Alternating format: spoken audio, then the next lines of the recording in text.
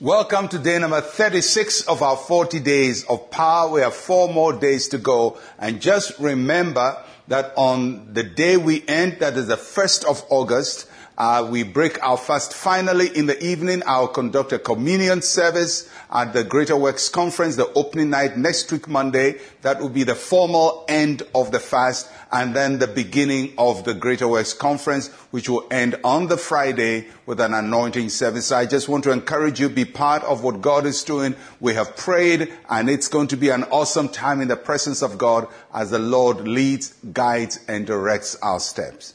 So, on this 36th day, we are looking at God's increase in wisdom and knowledge. 2 Chronicles chapter 1, verse 11 and 12. Then God said to Solomon, because this was in your heart, and you have not asked riches or wealth or honor or the life of your enemies, nor have you asked long life, but you've asked wisdom and knowledge for yourself, that you may judge my people, over whom I have made you king. Wisdom and knowledge is granted to you, and I'll give you riches and wealth and honor, such as none of the kings have had who were before you, nor shall any after you have the like.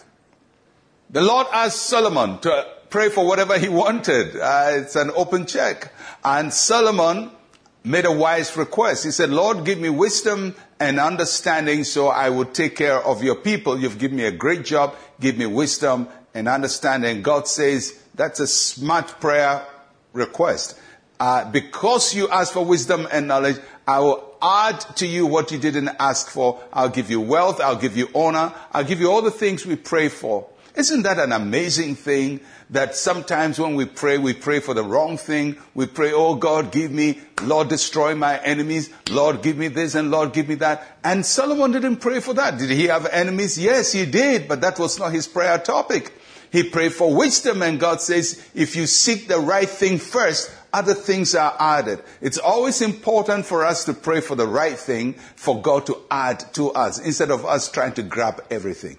So Solomon prayed for wisdom, and this season, may the Lord give each one of us abundant wisdom and understanding.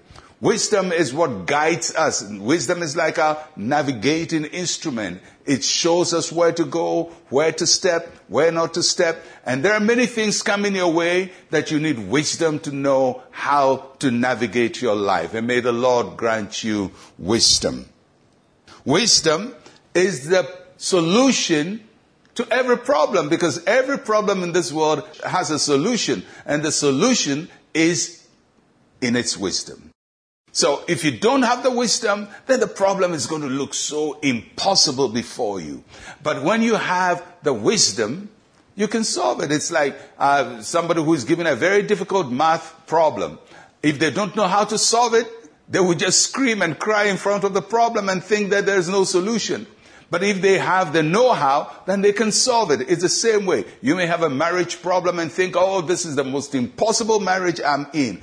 It's a wisdom problem. A financial problem, oh, this is the most impossible financial problem. It's a wisdom problem, because for everything we have to do, there is a way of wisdom to do it. Every problem is a wisdom problem. And the solution is what Solomon prayed for. Lord, give me wisdom and understanding. And I hope that that will be your heart desire as we conclude our fast on Monday, that God give me wisdom, increase me in understanding, so I can find solution to every problem. And I pray that will be your portion too. May the Lord grant you wisdom beyond everything you've experienced in your life. Let us pray. Say with me, Heavenly Father, give me wisdom and understanding to live every aspect of my life successfully, in Jesus' name.